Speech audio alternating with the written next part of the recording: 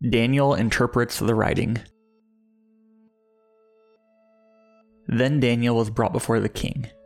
The king said to him, "Are you Daniel, one of the Judean exiles that my predecessor the king brought from Judah?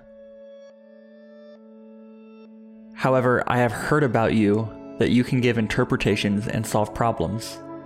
Therefore, if you can read this inscription and give me its interpretation, you will be clothed in purple, have a gold chain around your neck, and have the third highest position in the kingdom."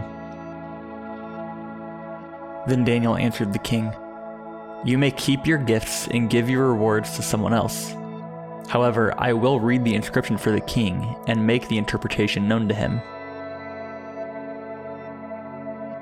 The vessels from his house were brought to you, and as you and your nobles, wives, and concubines drank wine from them, you praised the gods made of silver and gold, bronze, iron, wood, and stone, which do not see or hear or understand. But you have not glorified the God who holds your life breath in his hand, and who controls the whole course of your life. Therefore he sent the hand, and his writing was inscribed. This is the writing that was inscribed: Mene, Mene, Tekel, and Parsin. This is the interpretation of the message. Mene means that God has numbered the days of your kingdom and brought it to an end.